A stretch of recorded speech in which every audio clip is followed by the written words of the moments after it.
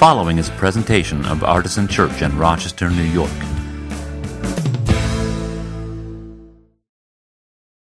I'd like to read to you today's epistle reading from the book of Romans, and it's Romans 5, 1 through 11. Therefore, since we are justified by faith, we have peace with God through our Lord Jesus Christ, through whom we have obtained access to this grace in which we stand. And we boast in our hope of sharing the glory of God. And not only that, but we also boast in our sufferings, knowing that suffering produces endurance, and endurance produces character, and character produces hope, and hope does not disappoint us. Because God's love has been poured into our hearts through the Holy Spirit that has been given to us. For while we were still weak, at the right time, Christ died for the ungodly. Indeed, rarely will anyone die for a righteous person, though perhaps for a good person someone might actually dare to die. But God proves his love for us in that while we were still sinners, Christ died for us. Much more surely then, now that we have been justified by his blood, will we be saved through him from the wrath of God. For if while we were enemies we were reconciled to God through the death of his Son, much more surely, having been reconciled, will we be saved by his life. But more than that, we even boast in God through our Lord Jesus Christ, through whom we have now received reconciliation. Reading from Exodus chapter 7, 1 through 7. From the wilderness of Sin, the whole congregation of the Israelites journeyed by stages as the Lord commanded. They camped at Rephidim, but there was no water for the people to drink. The people quarreled with Moses and said, "Give us water to drink." Moses said to them, "Why do you quarrel with me? Why do you test the Lord?" But the people thirsted there for water, and the people complained against Moses and said, "Why do you bring us out of Egypt to kill us and our children and livestock with thirst?" So Moses cried out to the Lord, "What shall I do with the people? They are almost ready to stone me." The Lord said to Moses, "Go on ahead of the people and take some of the elders of Israel with you. Take in your hand the staff with which you struck the Nile and go. I will be standing there in front of you on the rock of Horeb. Strike the rock and water will come out of it so that the people may drink." Moses did so in the sight of the elders of Israel. He called the place Massah and Meribah, because the Israelites quarreled and tested the Lord, saying, "Is the Lord among us or not?" If you haven't been with us the past couple of weeks, we are in the season of Lent. This is the third Sunday in Lent, and we're looking at these scripture passages, having them read aloud in the service each week. There's 4 of them that are assigned by the Revised Common Lectionary. And just an encouragement to those of you who want to study the Bible on your own but don't know where to start. During Lent, when we're using the lectionary, it's a great time to use that as a resource because it gives you the texts that we'll be looking at on a Sunday, and you can be reading them during the week. And how wonderful it is to be exposed to that biblical witness before you get here on a Sunday. So I'd encourage you to do that. You can find the lectionary using Google very easily. You can also go to our website. And on the series page, if you click the image that looks like that, the screen behind me, each sermon has a link that will open up all the texts. So before we get into today's sermon, which weaves in several of these ideas that we've read, I just want to let you know of a ministry opportunity that we have. And that is for people to be greeters. Now, when you come in to church on a Sunday morning, you are met by somebody with a smiling face who hands you a bulletin and maybe asks you how you're doing, or if they don't know you, sometimes they might ask your name. They're also really good at discerning if you're the type of person who does not want to talk first thing in the morning, and they'll just smile at you and let you go on your way. If you think that you might have the skills required to do those things, we actually are looking for some folks who could help out with that. And it's not a job for everybody. But those who are good at it really do make a difference. Have you ever noticed that when you come in? That the greeter really just kind of gets your day started in the right way. And you can be part of that. So Dell is at the back of the room right now. Dell is one of the people who helps oversee that. She's actually going to be at a table in between the services. So right after this one's over, you can talk to her and learn some more about that. But we encourage you to reach out and explore this idea. There's no commitment. It's not like you're signing up for a year of doing this every week or something. You can try it out for a little while. If it doesn't work, you just let Dell know, and she'll be very gracious about that, because that's the way she is. I would be mean if it were me, but it's not me. So, no, I'm kidding. So that's an opportunity that we have. I encourage you to look into that. So, that passage that Dowling just read from Exodus 17 involves a time when the Israelites were complaining against Moses and therefore against God. And I grew up in the church, and many of you grew up in the church as well. And tell me if this is kind of the prevailing opinion about the Israelites, is that they're whiny, mopey complainers. Anybody have that? Okay, right? I'm going to try to defend them a little bit this morning, and we'll see if I do a good job. If at the end of the sermon you still think that they're whiny, mopey complainers, that's fine. But I want to step in a little bit and maybe try to get to the root of why they're upset. So, some of you are not super biblically literate, and that's fine. We don't need you all to be, but some of you are. So maybe you can help me out if you know this. The people are in the wilderness, but what has just happened? What's the last significant event in the life of the Israelites? That's right. They had been rescued from slavery in Egypt. Do you remember this story from the Disney movie?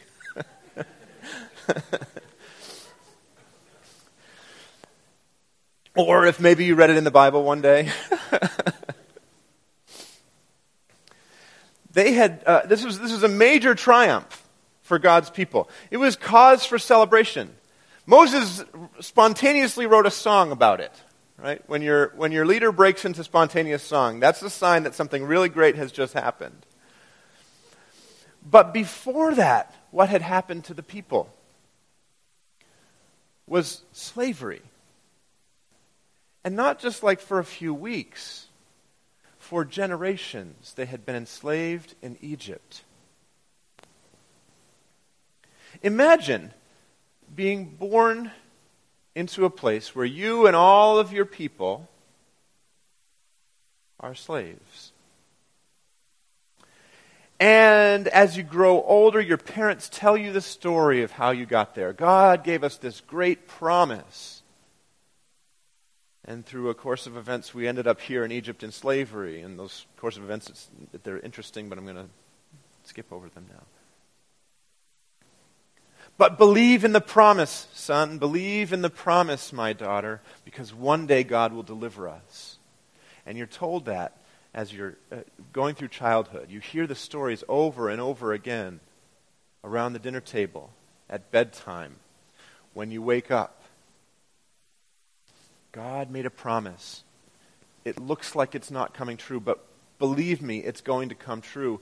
And then the parent who's telling the story gets old, and there's grandkids, and they keep telling the story, and guess what? They die there in Egypt.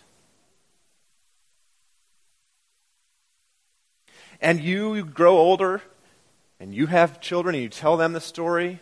God made a promise, son. God made a promise, my daughter. He's going to keep it. Just hold to the faith. And you get older, and you have grandchildren, and you tell them the promise, and then guess what? You die in slavery too. Rinse and repeat. And with each passing generation, the story gets longer because there's more things that happen and more people who it's happened to. Until finally, after hundreds of years, God raises up Moses to deliver the people, to make good on the promise that has been repeated from father to son and mother to daughter, on and on and on for generation after generation. And the people come flying out of Egypt with Pharaoh and his soldiers hot on their heels. And they miraculously pass through the Red Sea. Moses puts the staff down and the waters part and they go through. And then the Pharaoh and the soldiers hot on their heels come behind them and the waters crash in on them. And the people are saved.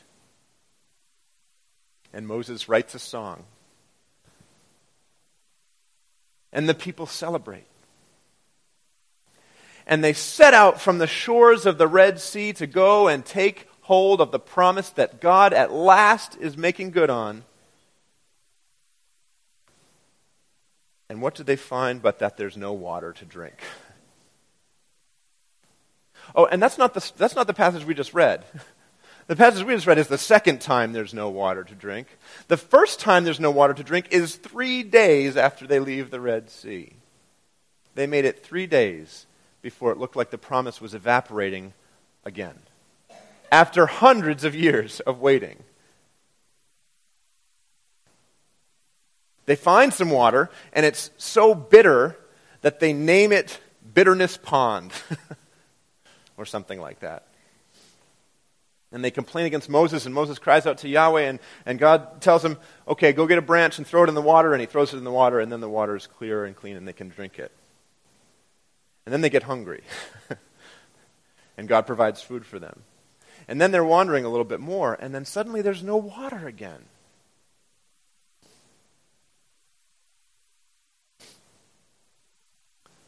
So, the people had waited forever in Egypt. They'd experienced an undeniably miraculous deliverance. And then within a period of a week or two, it seemed like it was all going to go away again. So maybe we could cut them a little bit of slack. Maybe what they're doing is asking the great question of the universe. Did you hear the question that they asked? Is God among us or not? Is the Lord, Yahweh, is God among us or not? And haven't we all asked that question in our own way at one time or another? You may have asked it this way, is God real or not? I call that the real talk version of this verse. Is God real or not? You see, even those of us who have had radical salvation experiences, who were every bit as doomed as the Israelites were in slavery in Egypt, some of us maybe experienced actual miracles along the way.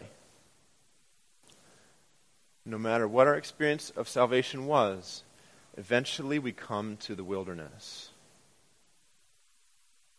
Sometimes it takes 3 days.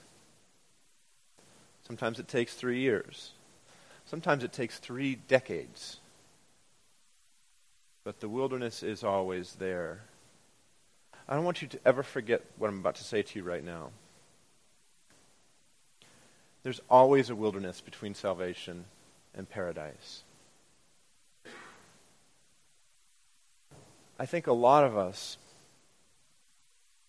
came into faith thinking that it was an instantaneous ticket to heaven or to good things or to happiness. What we wanted was to go straight from slavery in Egypt to the promised land. But there's always a wilderness between salvation and paradise. And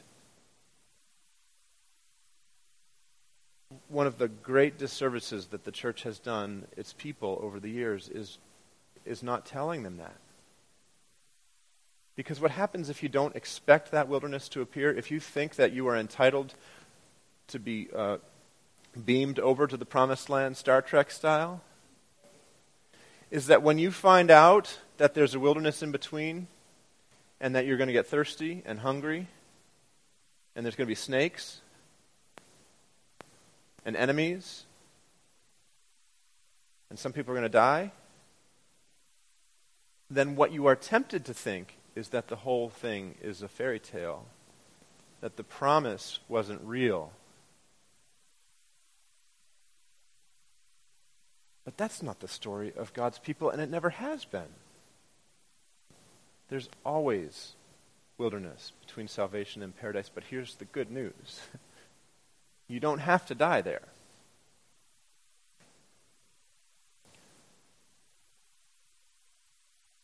Asking questions in the wilderness times, even asking that big question, is God real or not, that's normal. There's another thing that we don't tell people in the church enough, that these questions are normal. I don't know how you can read Scripture and think that it's not okay to question God, because it's like on almost every page. God's people question God all the time. And I can't tell you how many times I've had someone come into my office, or meet me for coffee, or email me, or send me a message on Facebook and say to me, sometimes I don't believe in God anymore. I'm not sure I can do this. And what I hear behind that confession, I don't usually say it, but what I hear behind it is, and therefore I'm lost forever.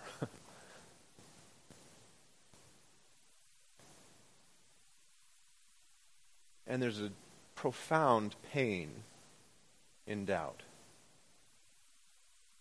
I know that because I've experienced it myself. I've said that exact same thing before. As a matter of fact, in 2009, I preached a sermon entitled, "Sometimes I Don't Believe."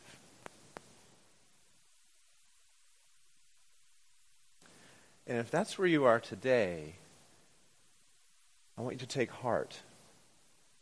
I want you to know that you're not alone. You're not alone in this room, because there are others just like you experiencing the same thing.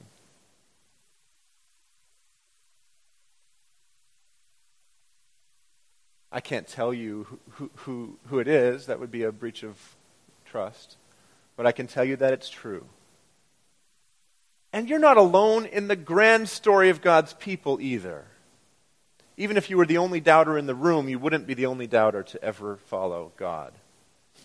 They're right here in front of us in Exodus 17. Is the Lord among us or not? And these are people who just a week ago saw an ocean come apart. Right? It's part of the normal experience with God to have doubts. And this is not a place where you have to pretend that doubt doesn't exist. See, I believe in doubt. I believe it exists. I just don't trust it. I don't trust in it. Who I trust is Jesus. You knew we were going to get to Jesus, right? This guy goes on and on about Jesus.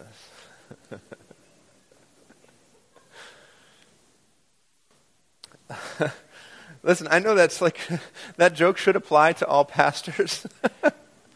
But when I went through the throes of my doubt, that was all there was. I wanted to let go of him, but he was apparently not willing to let go of me. Right? So, pardon me if I talk about him a lot. The gospel reading for today, which we didn't get to, and it's rather long. We're not going to read it right now, but I do encourage you to read it on your own. It's a wonderful passage from John chapter 4. Some of you may have read it in your Greenhouse small group this week. It's another story involving thirst. Remember this story? Some of you, even if you didn't read it this week, you know it. Some of you, Jesus was sitting by a well in the middle of the day, and a woman from Samaria, an outcast from the Jewish faith, comes by, and he asks her for a drink. And she's very puzzled by this request, because she knows, and she knows he knows, that the Jews have a rule that they're not going to share any dishes with Samaritans. They're not going to touch anything that the Samaritans have touched, because it's made it unclean. And so when he asks her for a drink, she's confused and she says, "Don't you know the rule? Why are you asking me for a drink?" And his answer is to say this: if you knew who it is that's saying to you, "Give me a drink," you would have asked him, and he would have given you living water. Does this sound familiar to anybody? He says, if you would have known who it is, and the Israelites say, "Is the Lord among us or not?" And Jesus says to the Samaritan woman, "The Lord is among you, you just don't know it."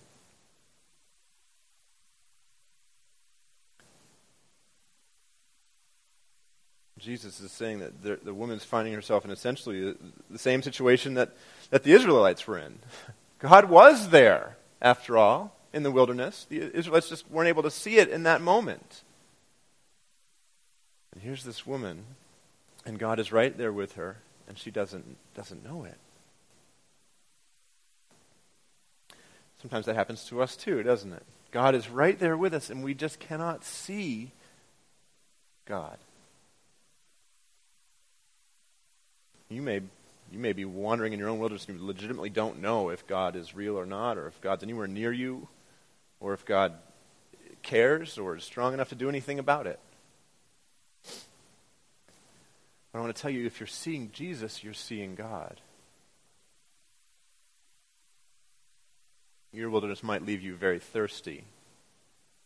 I know that some of you are in the middle of that right now. And all you can feel is your spiritual thirst. By the way, doubt may not seem like a spiritual thirst because it might seem like the opposite of having any spiritual desire. But I can tell you it's a form of spiritual thirst. You might be dying of thirst. You might be in total despair. Or you might just be simply confused about the great questions of life. And by the way, if you read that gospel story, you know that the Samaritan woman stayed confused pretty much the whole time. She had this weird conversation with him. He sort of told her parts of her past that she didn't tell him, and she didn't know how he knew. And she went and told all her friends. She didn't even know. She's like, "Maybe, come see this guy. He told me everything I ever did. Is he the Messiah?" She didn't know. She was confused. She remained confused. She was confused when she walked up to that well. She was probably more confused when she left, but what she did is go tell her friends. That would be an indication to us. The absence of confusion is not the result of faith, right? And faith is not the absence of confusion. So if that's what you're hoping for, you're not going to get it.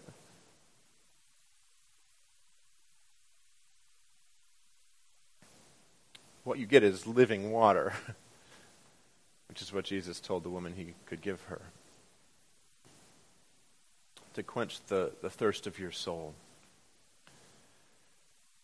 And the great gift of God is that this water saves you, whether you are a spiritual giant or whether you're a spiritual infant. You could even be a spiritual insect. In fact, you are probably better off. There's no probably about it. You are better off if you are a spiritual child or a spiritual insect, a little tiny bit of faith and understanding, than if you are a spiritual giant. It's the spiritual giants who have their heads in the clouds.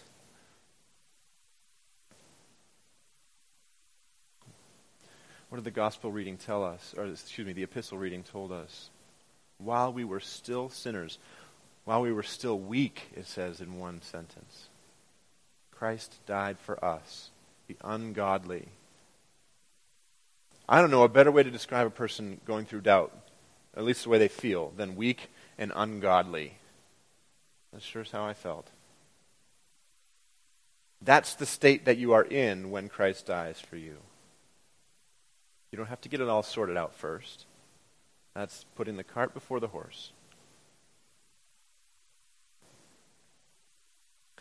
And so what I want to do is a little bit of a meditative exercise. So it might be helpful for you to close your eyes or however you are comfortable. I want to ask you to do a little thought experiment, a little imaginative sort of thing. I want you to imagine yourself alone in a desert,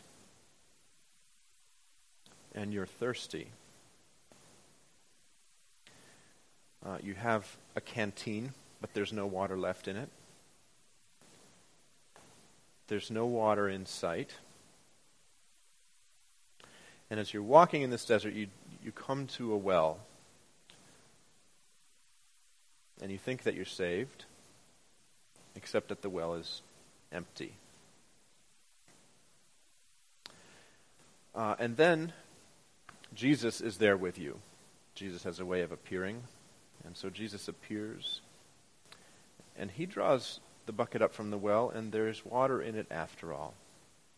And Jesus wants to offer you this water for the thirst that you have been experiencing, whatever your desert might have been. Do you take the cup of water from Jesus?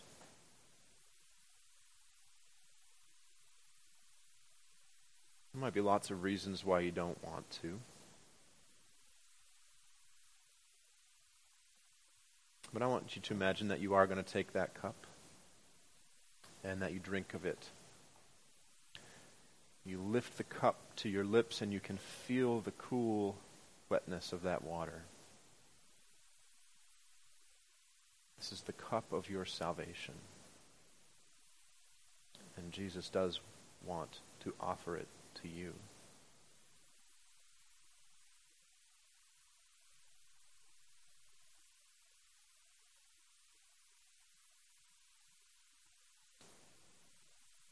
So drink.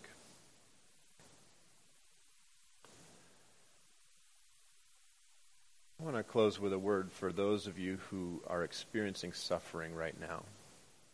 Some of you are experiencing suffering because of a great tragedy or crisis in your life. But I know that some of you are experiencing the particular type of suffering that comes with doubt. Doubt is very painful. That text from Romans has this very interesting promise in it. The statement is that we should boast in our sufferings. And if you're suffering, you know that the natural response to suffering is not to boast about it. But what Paul says is that suffering is something we should boast in because suffering produces endurance, and endurance produces character, and character produces hope. Hope does not disappoint.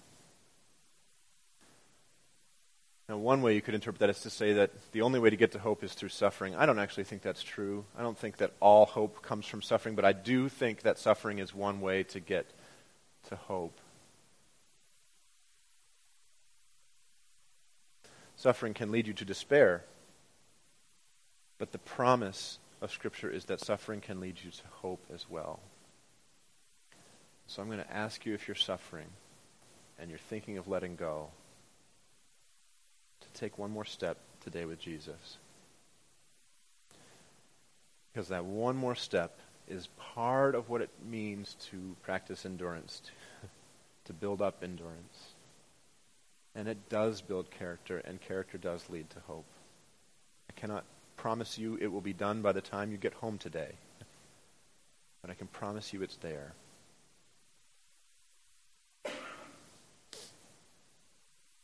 Suffering in some ways helps us see what is already there. It helps us see that the Lord is among us and always has been, even when it hasn't been obvious or evident. And eventually our boast is yes in our sufferings, but actually the boast is in Christ himself. That's what Paul says too. And so if you want to take one more step with Jesus today, as I've encouraged you to do, the table of the Lord is the place to do that. And as the band comes and we sing another song or two together, I invite you to come and receive this meal which Jesus has laid out for us. And the meal is spiritual food. It's food for our souls. It's actually the body and blood of Christ. Jesus is really present here in these elements. And all who are seeking to follow him and be strengthened by walking with him are invited to this table. This is not something that's only for members of Artisan Church or members of any particular church. If you want Jesus in your life, come get him. Take a piece of the bread. Remember that Christ's body was broken for you. Dip it in the wine or the juice, remembering the blood which was shed for the forgiveness of sins. May it be for you the body and blood of the Savior. May it be for you nourishment on your journey of faith in the wilderness. And may it be an act of unity, communion, with all those who journey this road with you. Our table is open. I invite you to come. Amen.